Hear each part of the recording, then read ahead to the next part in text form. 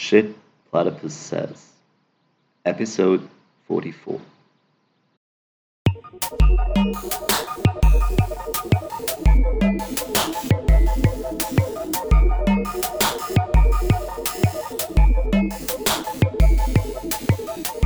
Welcome to another episode of Shit Platypus Says, the commentary on the commentary of the left. My name is Andreas Wintersberger. I'm one of your co-hosts. We have a two-part episode for you today. In the first part of the episode, our co-host Pamela Nogales sits down with Leila Mechui. Leila Mechui is the co-host of Red Star Radio podcast. They sit down to discuss the latest developments regarding the trucker protests in Canada. And they talk about the left's reaction to it, the role of civil liberties in working class organizing, as well as what sort of missed political opportunity, if any, these protests represented. For the second part of the podcast, Berlin-based Platypus member Tamas and I talked with Peter and Noemi, two members of SZIKRA. SZIKRA is a leftist group in Hungary, which was founded in 2019. We discussed the situation of the Hungarian left with regards to developments within the international left of the past decade, as well as with regards to the upcoming Hungarian parliamentary election in April this year.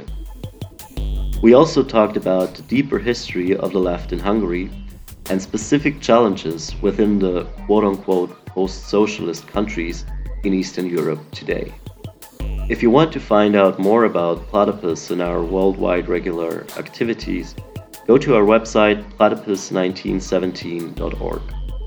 That is www.platypus followed by the numerals 1917.org.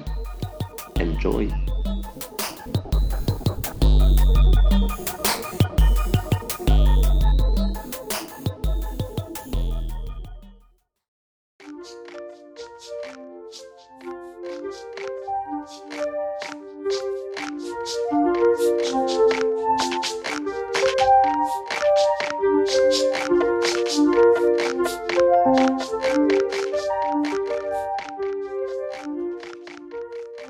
I am here with Leila Mechui. Yes. Yes. Okay. Thanks. She's the co-host of Red Star Radio podcast. We'll link everything in the episode description that we mentioned today. And she'll be joining me to discuss the trucker protests, the convoy, which is now over. Over but never forgotten. Over but never forgotten. So before we get into it, how did you come to the left? What were your formative experiences on the left? What organization, people, thinkers have left an imprint in your perspective? I actually came to Marxism through an interest in climate change. Mm-hmm. So I'm kind of way on the other side of all that stuff now, but I got really interested in degrowth economics and that whole field. And I started reading about it, and I eventually realized that you couldn't degrow the economy.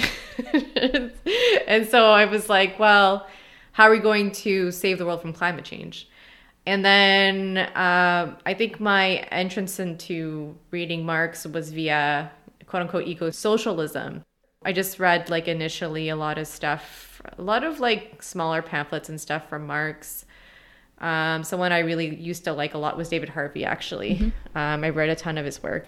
And so now I think that the thinker that impacts me the most is probably Ernest Mandel. Mm-hmm. Simon Clark has had a huge impact on me. Yeah.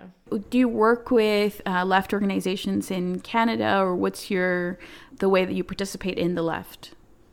I used to actually, but I don't anymore. I had a bit of a bad experience with a few organizations.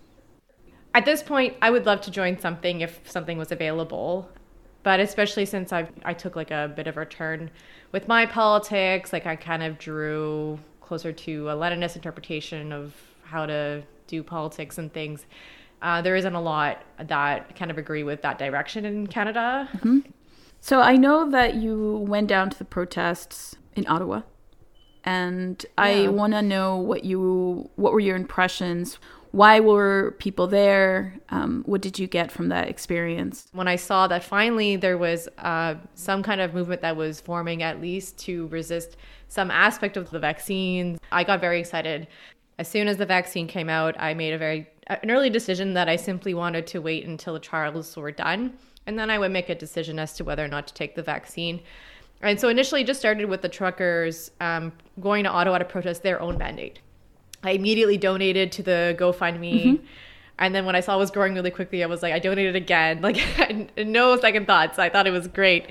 I was like, yes, freedom, click. And then it became this thing where, you could have your bank account frozen if you had donated.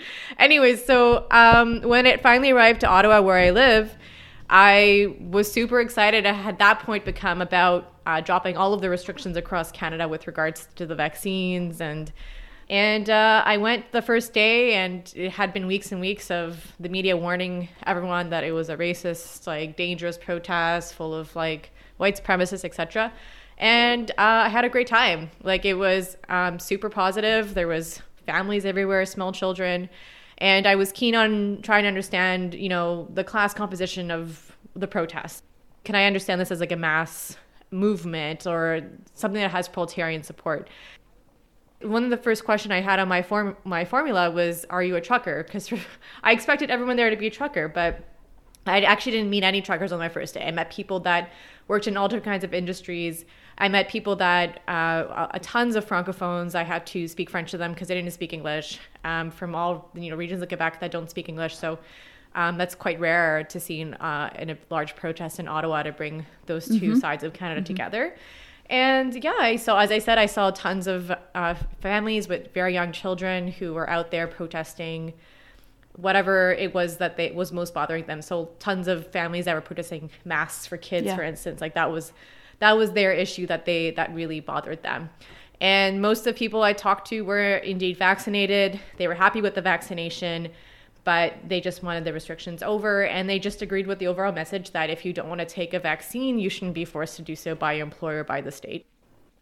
The media coverage didn't match up my experience on that day, nor on the many other days that I went. I went almost every day, several hours at a time, to see what was going on.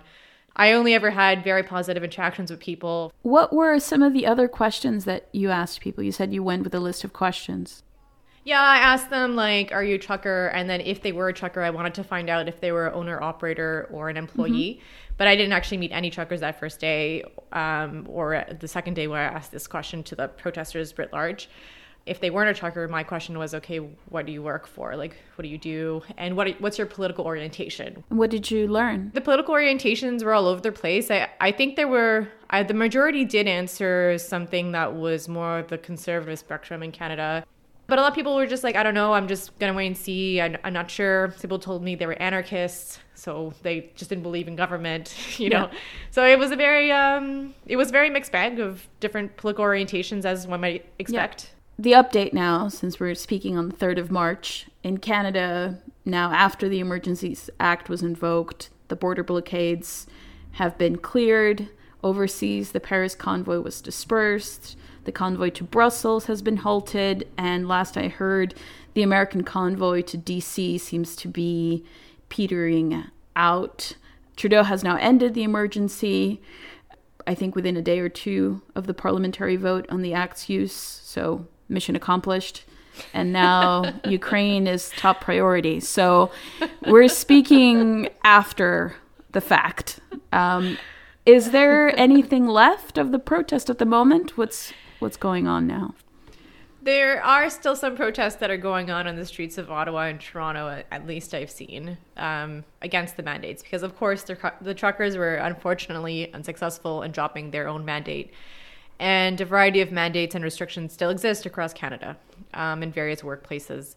They are slowly but surely, the provinces are announcing the end of these things. But so far, the federal government has not announced an end to the interprovincial vaccine passport system we have. So currently, if you're unvaccinated, you can't take a plane or train to go to, say, Ontario to Vancouver, or the mandates for the truckers, which is also under their jurisdiction.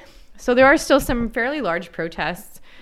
that are going on still. But yes, in terms of the trucker protests, the city's actually, downtown Ottawa, a big portion of it is still blockaded to prevent any trucks from getting in there. Same thing goes, last time I checked, in Toronto too. So, but yeah, unfortunately, I mean, it's petered out from the forefront of the imagination of the Canadian population, I would say. But the issues are still there, and they're still agitating people at a lower level. So throughout the pandemic, the New Democratic Party, the NDP, the Canadian Social Democrats, as well as the union tops in the Canadian Labour Congress and Unifor, as well as the leaderships of the Quebec Union Federations, all supported the lockdowns. How should, in your opinion, how should the left have opposed the lockdowns? Like, what is at stake in that fight? No one can say for sure what the best thing to have done, to deal with this pandemic. But at the end of the day, like, it's a true statement to say that risk is something that should be democratically determined. Like, how much risk are we willing to put up with to do X, Y, Z? So if we didn't want as a society to run the risk of catching and dying from COVID-19, maybe, and if we thought that the benefits of the lockdowns outweighed their harms and their inconveniences, then we could have come to a decision as to do a lockdown. But the kind of lockdown that the left was looking to implement or seeking to have the government implement would have never come from the capitalist class and the state. The locking people out of work and ending all work, the majority of work of productive labor, would have ended capitalism, which capitalists won't do. They're never going to stop value generation. For the vast majority of workers, they were going into work every single day from day one, wearing a mask, right? That was the productive thing that they were given. So in my mind, the left had to do a political analysis of the situation, ascertain, okay, is a literal general strike for several weeks possible? Is it politically feasible at this time to do that, to send all of the productive workers home and force what they think the will of the working class would have been with regards to managing this pandemic? But they essentially just pushed for harsher and harsher lockdowns as they were possible under capitalism, which just meant harsher restrictions on our social lives, harsher restrictions on our access to public goods and services, and more retrenchment on civil liberties and rights, which I think is unforgivable. The left isn't really formed to do that analysis and take a brave stand. I guess this is a good bridge to the next question, which is about this issue of civil liberties and the left. At the time of the parliamentary invocation of the Emergencies Act, 2/3 of Canadians supported the extraordinary powers by the government. And the Liberals put the opposition in a situation of forcing an election if they defeated the legislation. So every NDP MP voted for it, even the quote-unquote left ones.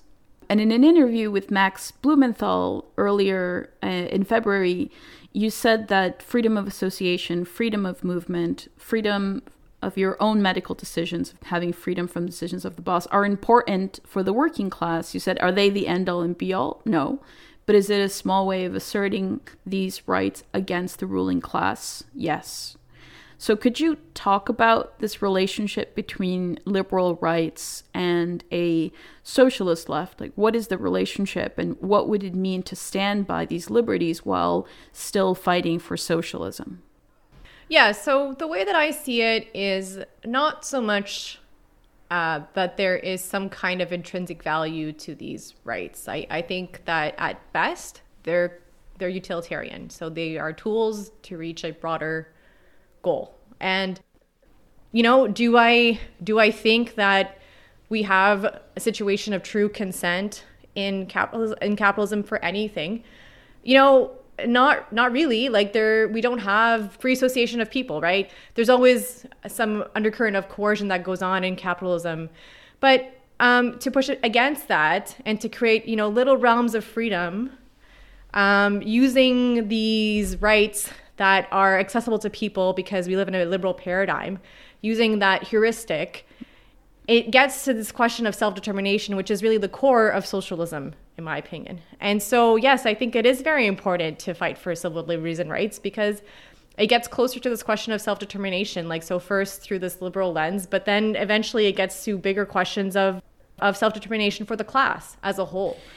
So you said also in this interview with Blumenthal that there were no more organizations in Canada that can be said to represent a working class perspective and characterize the leadership of the trucker protests in terms of petty bourgeois leadership. You talked about the people there as having a quote-unquote mixed consciousness. Some of the American left, like Jacobin, for example, has been turning itself into knots trying to disprove the quote-unquote working class character of the protests, noting that some of these people own their own trucks and thus they own the means of production, so it's not a real proletarian issue, etc.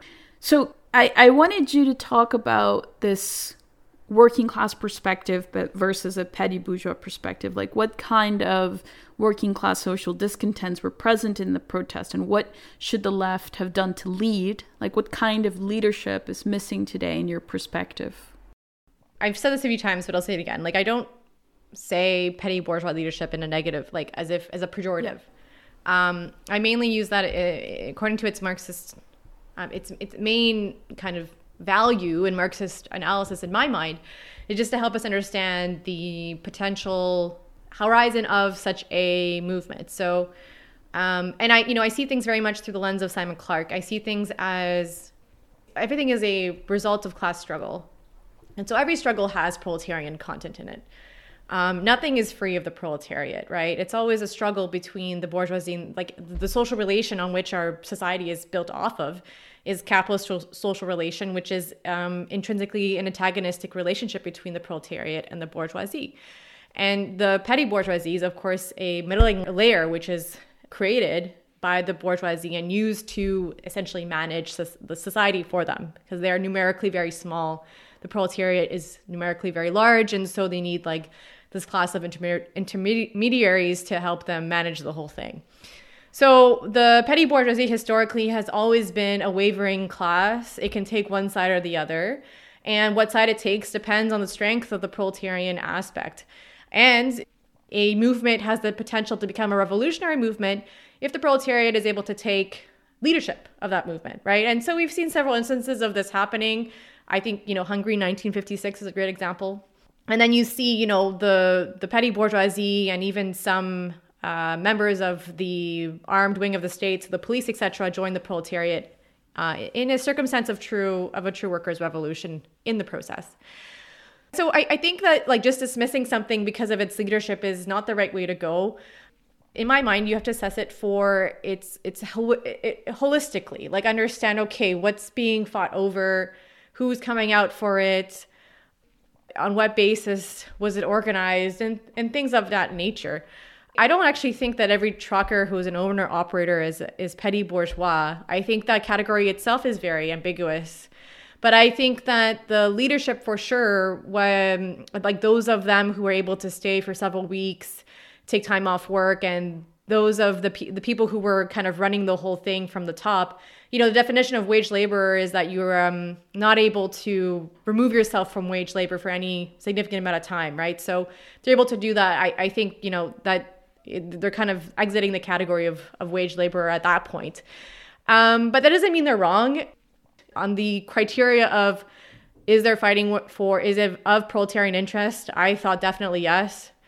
And I thought most significantly, they had garnered a huge amount of proletarian support. People were really coming out. Those protests were huge. Like, I would say, people were saying 1 million people. I don't know. I think it's a bit of an exaggeration, but I think at least at least 100,000 people, which is very middle of winter, negative 30 degrees, people coming with their families and kids. And they would come, they would kind of come in the weekends when they were off work, right? But there was always a constant flow of people going towards a truckers giving them everything they needed, like gas and food. And there was just, they had like even when the police force in Ottawa threatened to arrest people carrying food and gas supplies to the truckers, people continued doing it. They defied the police. That shows that these different aspects show the proletarian character, that it is significant in this class struggle, right? And so there was a genuine disenchantment and anger around these things. People didn't like that their lives were being like completely controlled unjustifiably by the government for 2 years. And so in my mind, I think the left, such as it is, what they could have done is put out the rallying call and tried to lead the way, much like the truckers did, the petty bourgeois truckers and the organizers that helped lead this. They, as I said, I think in one of the podcasts that I gave on this, like, it's just like Lenin described why the Bolsheviks were successful in the Russian Revolution, because they, everything was in place, right? And so Lenin said power was just lying in the streets and the Bolsheviks just picked it up, right? And I think to a large extent, I think that's what happened with the truckers too. Like I don't think they were expecting this kind of reaction. And when I was going and talking to people, like most people didn't know who the organizers were. They had, no idea of the schedule of events that were going on. Like they just came because they are answering the rallying call. So I think the left could have put out the call. They could have, as Marxists, figured out a way of transferring the leadership from themselves to the proletariat more generally. It's an ambitious goal, but I think that would have really helped, getting, more, for instance, going to the factories. We have a lot of big factories in and around Ottawa, including an Amazon factory, going out to the workers there, telling them about what's going on, asking them to come on board, asking them to take a leadership position of their own, like maybe doing a walkout and support, things of that nature, right? Extending the struggle. And that's not something that the political leadership of this instance it's not within their theoretical framework to do, right? So. Yeah, I think that something you brought up on your podcast was an article in The Militant that pinned one part of the working class against the other. Said, well, you have these reactionary truckers, they're like the fascist conservative right-wingers, and they're not really making working class demands. And then you have these real proletariat people, and they want better wages. And so like that's where the struggle is. Don't pay attention to these people. These people are reactionary, as opposed to uniting the working class as a class. Just like Lenin also said, you're not going to get any kind of social revolution anywhere without the petty bourgeoisie and without the backwards element of the working class. The point of socialist leadership is to guide this mass of people towards a socialist horizon. And you can do so if the leadership is proletarian. So in Lenin's case, or Hungary, for instance, like the Soviets took the lead there.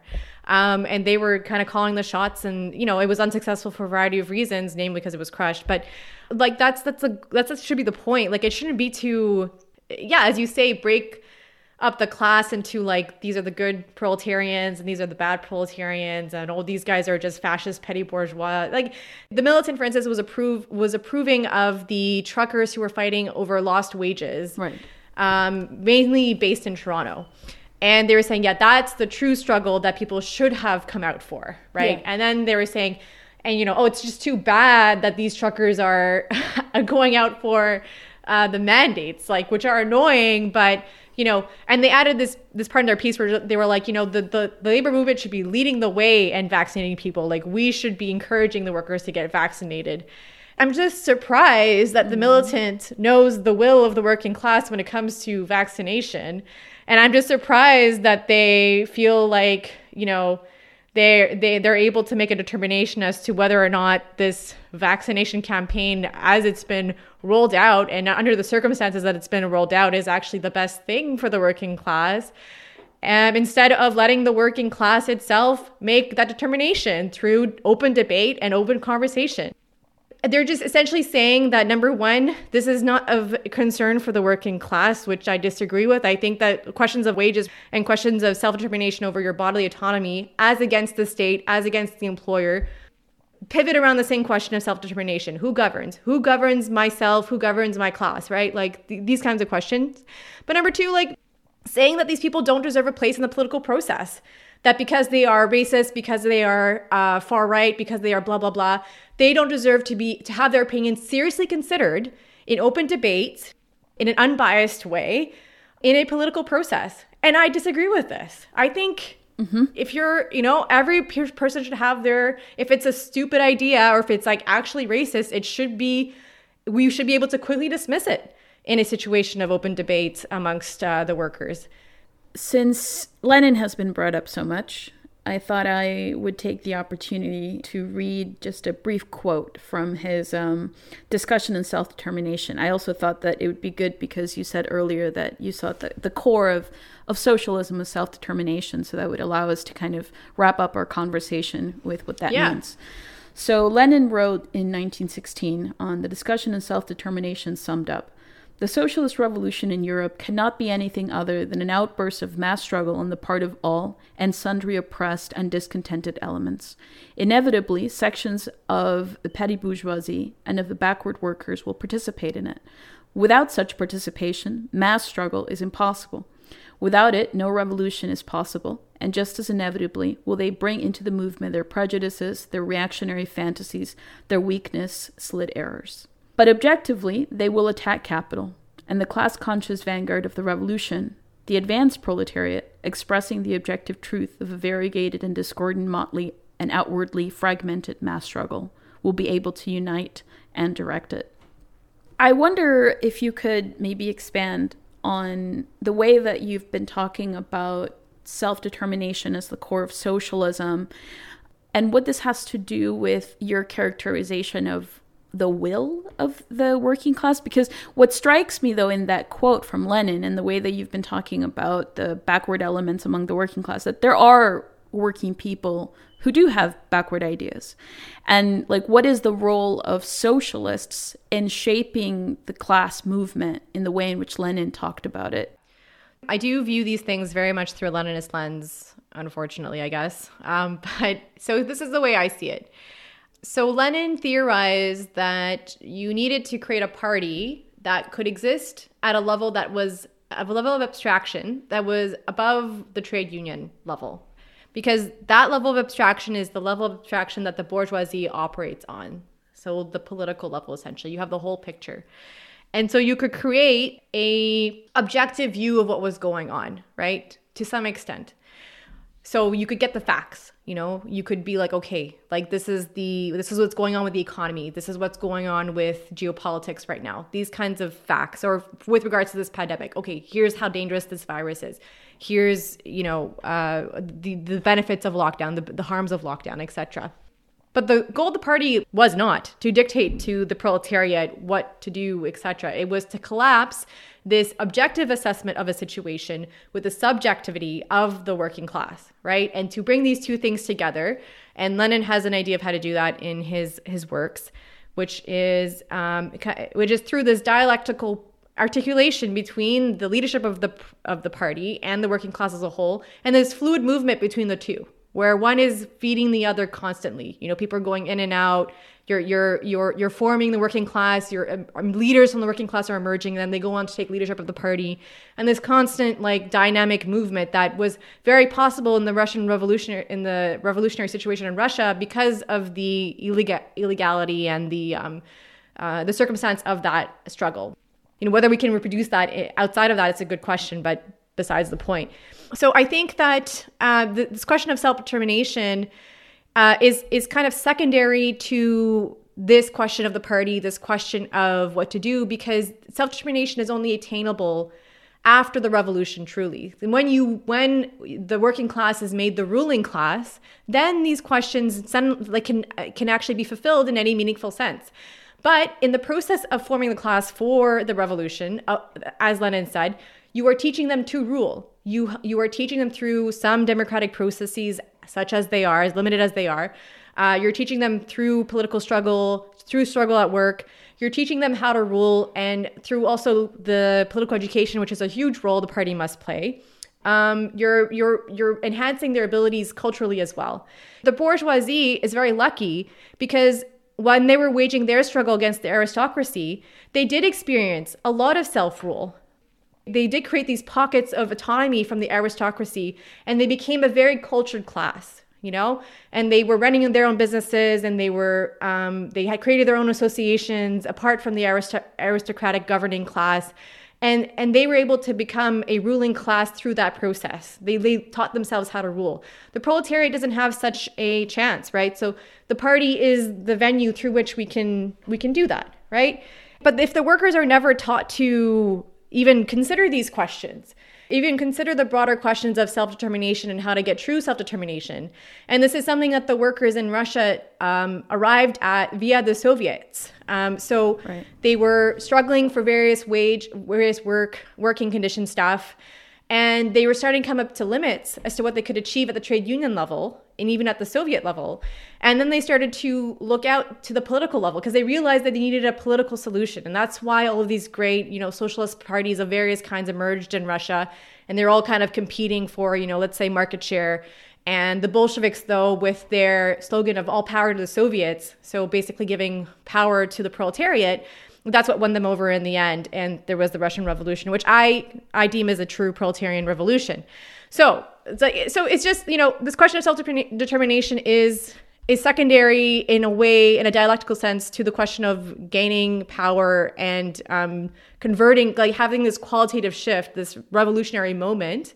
But in the process of getting to that revolutionary moment, you will be creating spaces and creating more freedom and more room for self-determination to occur and to be possible, right? So it's this great like dialectical process like that, will kind of go in fits and starts, and there'll be like 2 steps back, 1 step forward type situations. But if you have like a good, strong party with good leadership, you can grasp that positive moment and lead to that qualitative shift, right? Like in every kind of contradictory moment you have in the Hegelian logic of things, you have these positive moments which you can grasp if you're smart enough. And Lenin, for instance, was someone who was able to do that, right?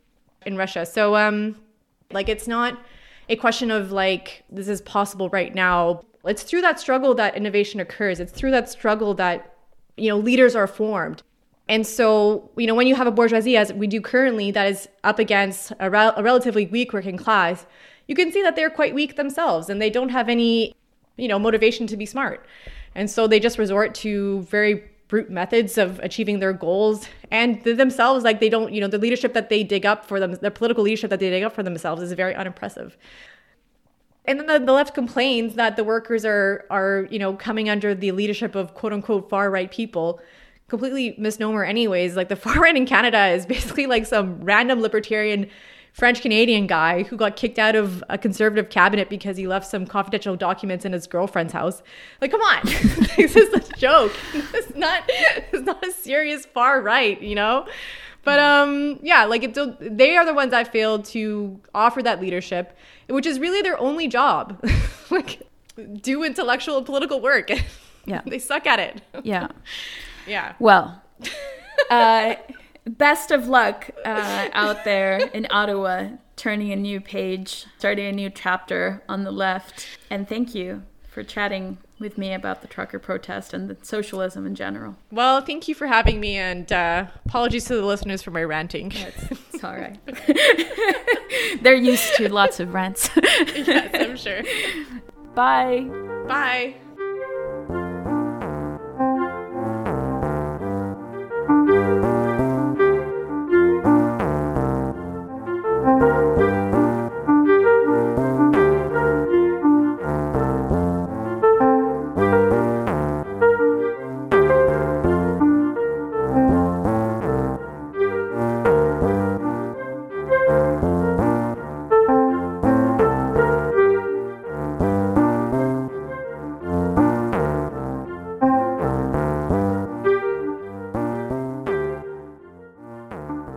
Today, for our podcast, I have with me on the Zoom call Peter and Noemi from the Hungarian leftist group Szikra, and Platypus member Tamás, who is currently based in Berlin. Hi, everyone.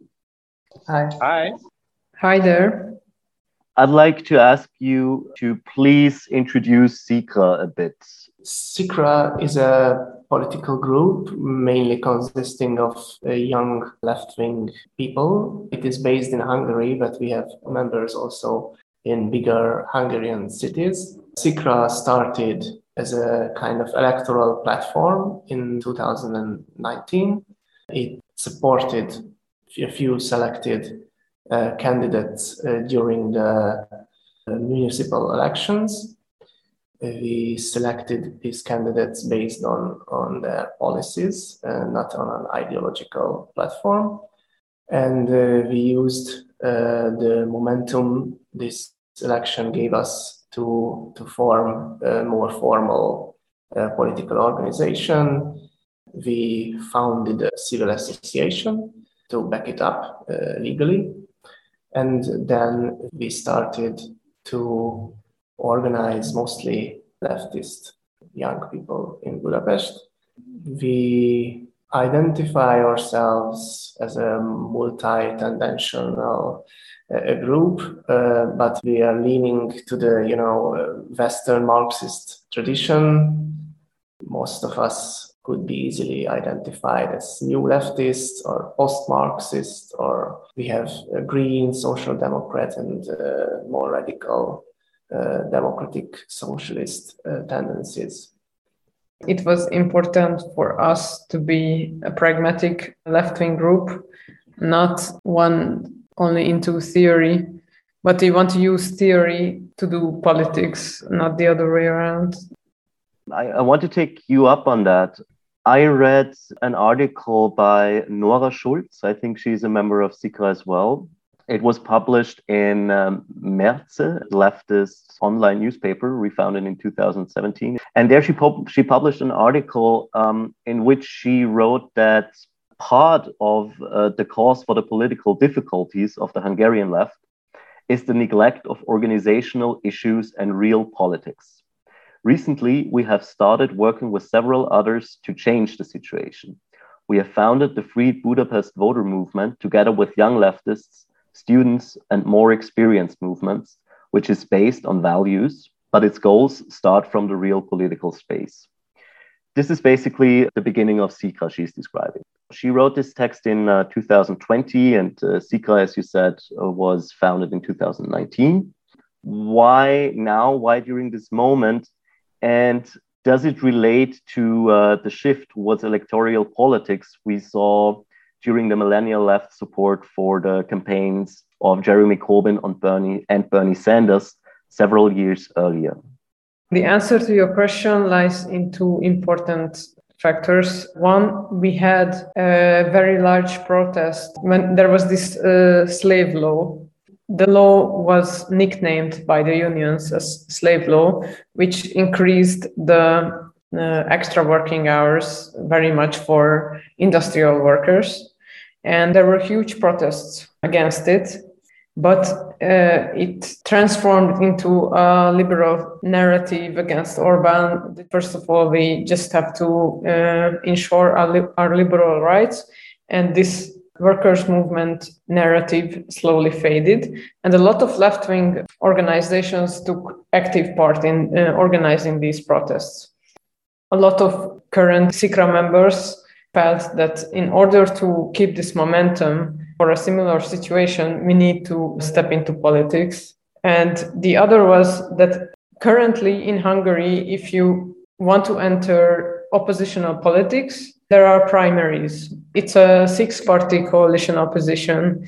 And this primary method opened the space. So we could run our own candidate in a local primary. Before, you needed a party polling at 5% to enter the parliament. So the threshold was much higher, but this primary opened up a chance. Could you just specify it's a primary election for the Hungarian parliament? No, it's for the opposition, because there were a lot of inner debates. Voters wanted them to form a popular front kind of thing against Orban for a long time. It could never happen because there were too many inner debates. And it resolved eventually is that they decided that they're going to have primaries for the opposition. There is a very strong united bloc of Viktor Orban's government, the prime minister. And there is the opposition, which has many, many different parties, many different ideologies.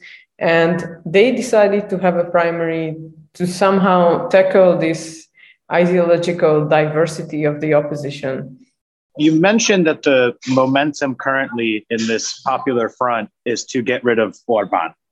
My question would be, if that happens, and it seems at least possible right now, What would Sikra attempt to do beyond that? Would it work within this coalition? Would it work as a place for critique, a sort of loyal opposition or not? Meaning, what are the aims behind joining this coalition? Is it just to get rid of Orban, or what are your further goals? I guess we have to go back a few steps before answering this question. Because in Hungary, the electoral system, it makes the opposition politically interested in unifying their forces, but at the same time, it makes them financially interested to be not united. So this makes a contradiction that forms the dynamics of the opposition. It creates a kind of a hostage dilemma for them. Because of this situation, we cannot really think through the current elections, because we don't really see how these dynamics will go, how the cards will fall. Our only aim at this point is to use the dynamics of the opposition to progress our position by getting our candidate elected, by making our organization more visible, more stable financially, working towards building an organization that can multiply by volume, by members, by financial support. So at this point, the only way for us to get out of this conflictual situation is to have a candidate go through the primary process. But we cannot really guarantee that we will support the oppositional government if there will be any. You spoke about progress, that the current strategy in terms of the upcoming election in April is necessary for you as an organization to progress, to get more financial support, to stabilize. But beyond that, where would you see the aim of a leftist party, especially in relation to the goal of socialism? I think currently we had to make a decision based on that. In Hungary, the sentiment is that whether you are against Orban or not, and we are trying to go beyond this focus because it is very narrow. You have to take sides, and we took the side of against Orban. And it is true that the current prime minister candidate on the opposition side is very much a right-wing capitalist, but we think that certain basic rights are taken away by the Orban government, and it makes it harder for the working class to organize itself. And we have to ensure those liberal rights in order to achieve socialism on there or to organize the working class. To say an example, it makes it harder for unions to organize themselves. Currently in Hungary, there is a strike of teachers. And the government does everything to ban this strike with the force of law. There is no rule of law currently in Hungary. And this is not a very inspiring role to take for socialists to protect the bourgeois rule of law. I see that. But we also think that it's after Orban is defeated, I hope so, it will be easier to open up this space because, it has become very bipolar, if I may say so, that Orban or not Orban, and there is just no social imagination left for global questions like capitalism or socialism. I also want to reiterate a question I asked earlier. Do you see the momentum you spoke of, which is currently developing in Hungary, which you try to use? Do you see any international or global precedent for that momentum? You could argue that for the generation of the millennials or the millennial left, the political phenomena around Jeremy Corbyn and Bernie Sanders had a high impact on their political imagination. Do you see any connections there? I think if we look at our young members and the members who are coming to SICRA, they often say that they were inspired by Bernie Sanders, or they realized that they are socialists because of Bernie Sanders. So there is that impact. I think Bernie Sanders also made an impression on me in 2016, but we also want to go beyond that. We don't want to be just populist left or this Shantamov kind of left-wing group. In relation to this international politics too, we were wondering about other Eastern European countries, or I guess just Europe or even more globally, if you guys are doing any sort of international work, because this focus on Orban is, of course, a national one. We are in contact with regional parties, and for example, there is the Slovenian Marxist party Levica, which means the left. And I think we see ourselves in a similar way, that there are many kinds of leftism, there are many kinds of socialism, but the current hegemony is so right-wing that it already became a strong political statement to say you are on the left. Also, we have a kind of different political climate in the post-socialist countries. The way we see how to make connections with foreign leftist organizations is to look around our neighboring countries and see how they manage to get relevant in their own scene.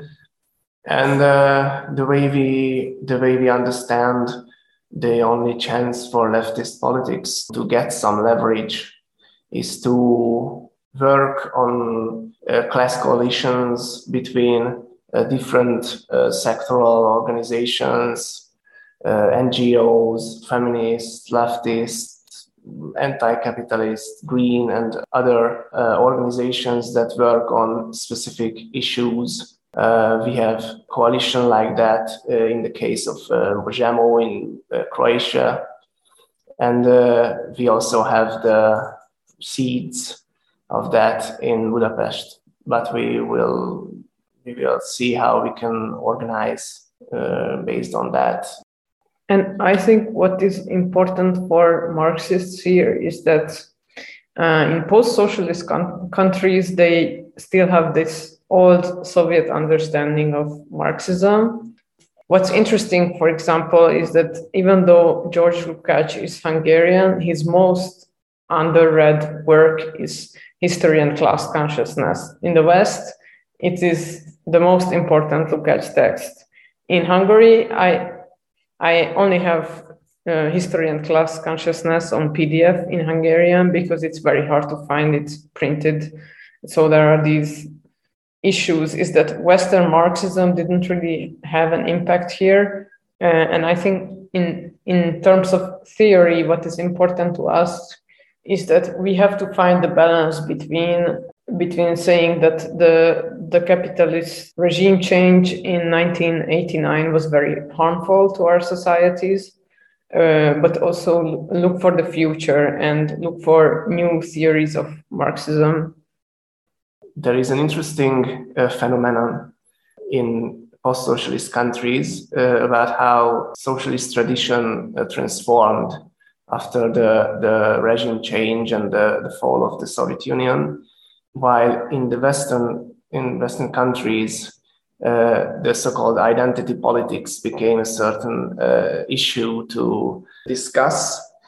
In post-socialist countries, we have the issue of this communist or socialist identity politics, which is a kind of a traditionalism of people who identify with the socialist past.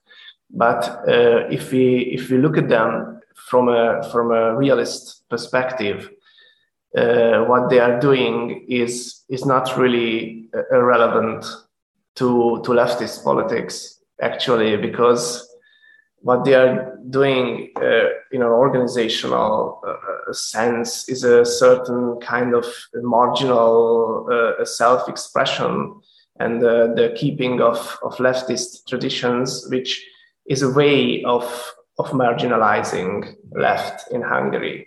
like we have this bipartisan structure that is based without two parties.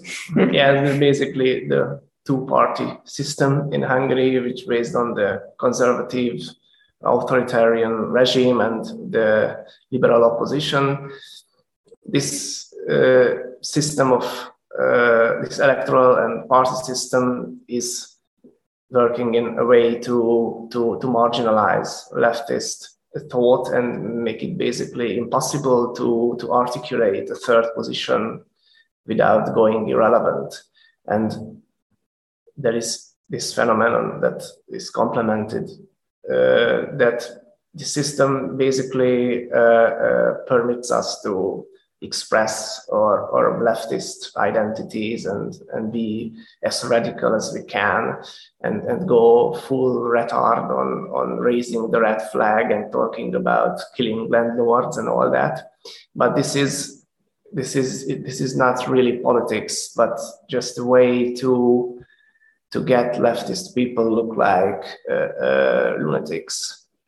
In the second half of the 20th century, our socialist leader was János Kádár, and I think before 1945 he was a true communist. But by the time he came into power after our revolution in 1956, he was very much a conservative force.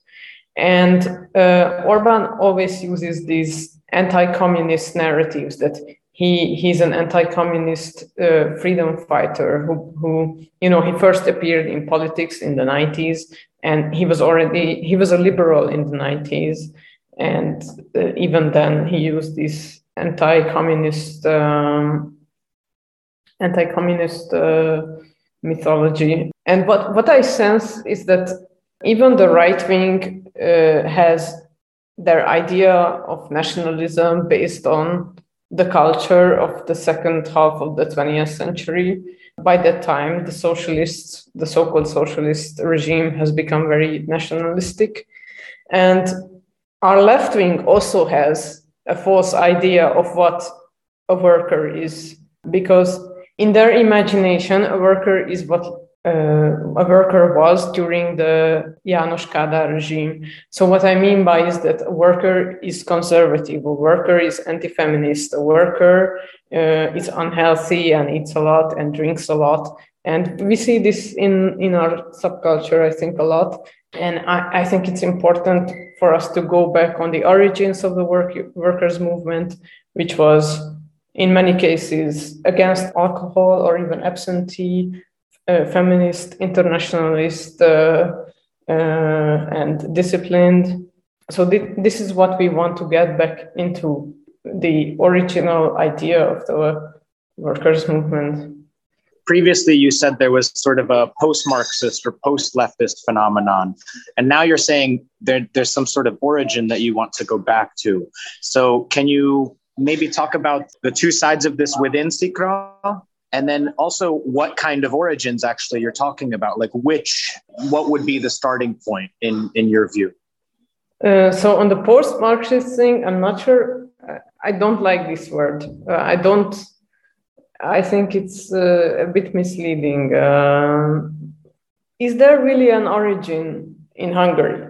Part of the problem is that when the communists came into power, or when there was this change after the Second World War, we were still a semi-feudal country, and there wasn't really a workers' movement. So in that sense, there is no origin, only in Western Europe, which was already proletarized. But Hungary wasn't fully proletarized. It wasn't fully an industrial society. There were already workers and workers' movements under the Austro-Hungarian monarchy, but it wasn't as strong. I think it's the same situation with the Russian Revolution. Because of this, there is this question, is there a workers' movement, an original workers' movement in Hungary? And I would say not. But I think there's a shift between how an ideal worker was seen and how an imaginary worker is seen now. If you look at old Soviet posters, there is this kind of strong, disciplined guy, very masculine. And now I think there is this sentiment that a worker is someone who drinks a lot, someone who is undisciplined. I think even the first one, the older one, is a bit problematic because there are also female workers. There are many kinds of workers with different skin colors, etc. So I think it's in a way it is bad to imagine an ideal worker. About the post-Marxist question, I don't think that this has been fully discussed in CICRA, but I don't like the wording of post-Marxist, to be honest. Just to clarify, I did not identify CICRA as post-Marxist. I identified this leftist scene in Budapest mostly. And what I mean by post-Marxist is just a certain kind of Gramscian tendency, certain kind of focus on cultural issues and subcultural quality of this leftist scene. I'm not sure I agree with Noemi. What I see is this anti-communism, the way the current regime uses this word, is basically a secret link between this today's authoritarian capitalism and the Kadar regime by appealing to both of their reactionary stance toward cultural modernism, emancipatory movements, revolutionary movements, and workers' autonomy, basically. As I have mentioned, this certain nostalgia towards Soviet era that we have in these post-Soviet countries does not help. It thinks of itself as leftist politics, but actually it reinforces this reactionary stance of the current regime. So when we try to organize, we try to reinvent leftist politics, to make it relevant again, we have to build from scratch. I guess that's the only stance to these issues that we can have, and that's not very inspiring and not very strong, but I guess that's the only radical and appropriate thing to do. Yeah, with the Kadar regime, we agree, and the Kadar ideal of workers. It seems like since the 90s, most of at least Budapest politics, leftist politics, has been around single issue cultural issues, like you said. And so I assume that the people you guys are recruiting from actually would fall into this category. And I'm wondering what kind of education is going on to deal with this, just in a basic level, or if there's arguments within the organization about these sorts of ideological issues. On the other side, of course, there's 1848. When Marx and Engels were first politicized, or at least, around then, the Communist Manifesto this side. Of course, there's events in Hungary in 1848. It's much more the Spring of Nations. It sort of has a nationalist character. And then there's also the Hungarian Soviet in 1919. And so I'm wondering what you guys think was that just spontaneous? Did it come out of nowhere, sort of from scratch, as you say? Or what was the sort of international political atmosphere that allowed for a Hungarian Soviet? Because, of course, there's the German Soviet at the time, there's the Bolshevik Revolution in Russia. This was more of an international phenomenon than certainly it appears right now. So I would say first, to the first question, we have a lot of young members who are not philosophically trained. So what you say about the Hungarian left-wing subculture in general may be true, but we also have young members who are not even aware of these issues yet. And to deal with that, we have reading groups, and last year we had a reading group on Marcuse, and this year we will have a reading group on Guillaume Tamás, who is a Hungarian Marxist philosopher. It's funny, I think also Guillaume Tamás was more published elsewhere, even in neighboring countries than in Hungary.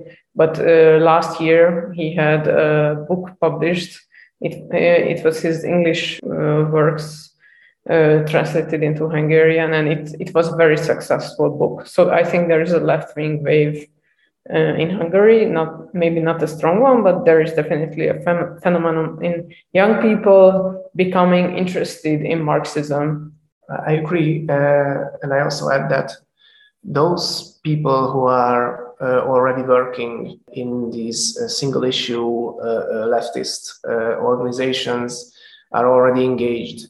So our base for recruitment is not really this leftist scene, but mostly young people who did not really have experience in organization or political work, but they had their self-education during the last decade, and they became aware of social issues. They became interested in socialism. They started to read Marxist literature, but they did not really get engaged. They did not really know where to go, because this Budapest scene of leftist people is not really visible generally on a national level. So we provide for them a kind of entry point to this wider subculture, and we also provide them a way to experience working in an organization and party discipline and a theoretical education also. What about the international origins of the working class movement, 1848, the Hungarian Soviet, 1919?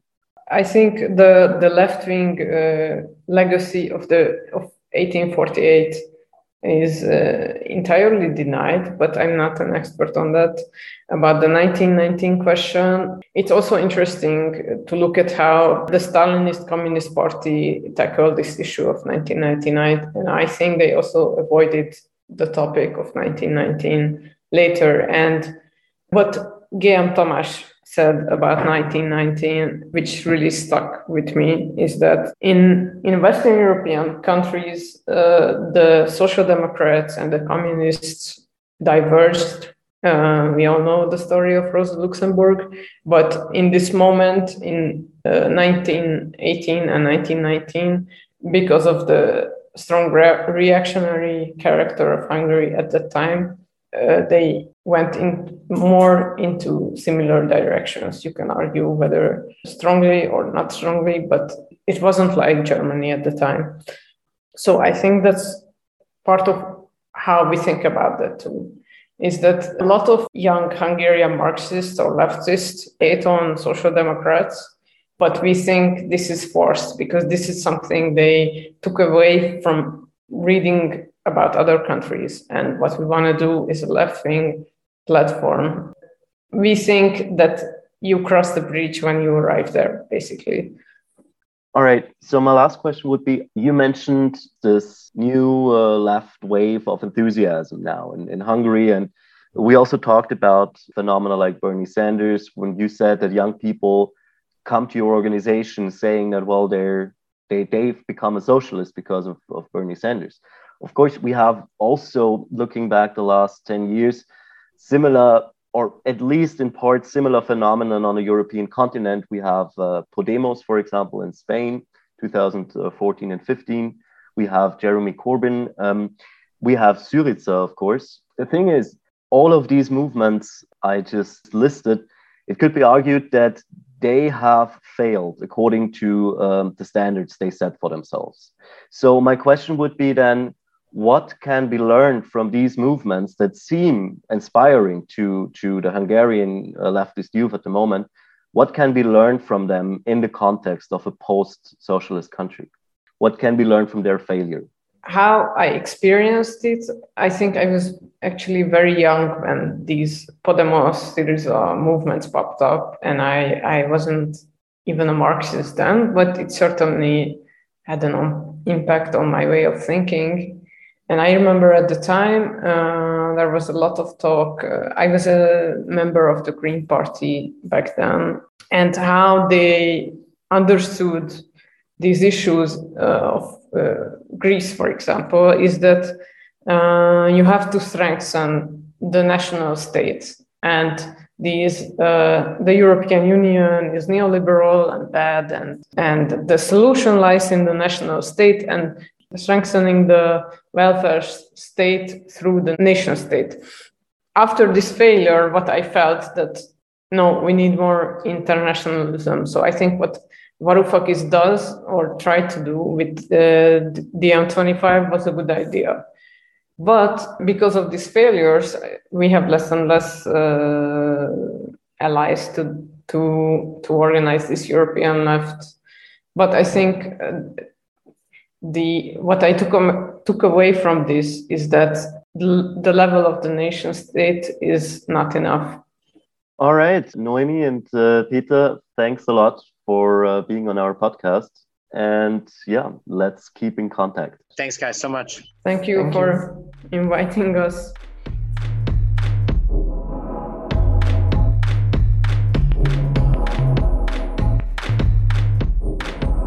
This has been a production of the Platypus Affiliated Society, featuring original tracks by Thomas Villaggi. Platypus is an international membership-based organization that hosts reading groups, public fora, research, and journalism focused on problems and tasks inherited from the old, new, and post-political left for the possibilities of emancipatory politics today. Platypus also publishes articles by thinkers and activists on the left in the monthly publication The Platypus Review. To contact, learn more about Platypus, or to access the entire archive of Platypus reviews and panel recordings, please visit us online at platypus1917.org. That's the word platypus, followed by the numerals 1917.org. Bye!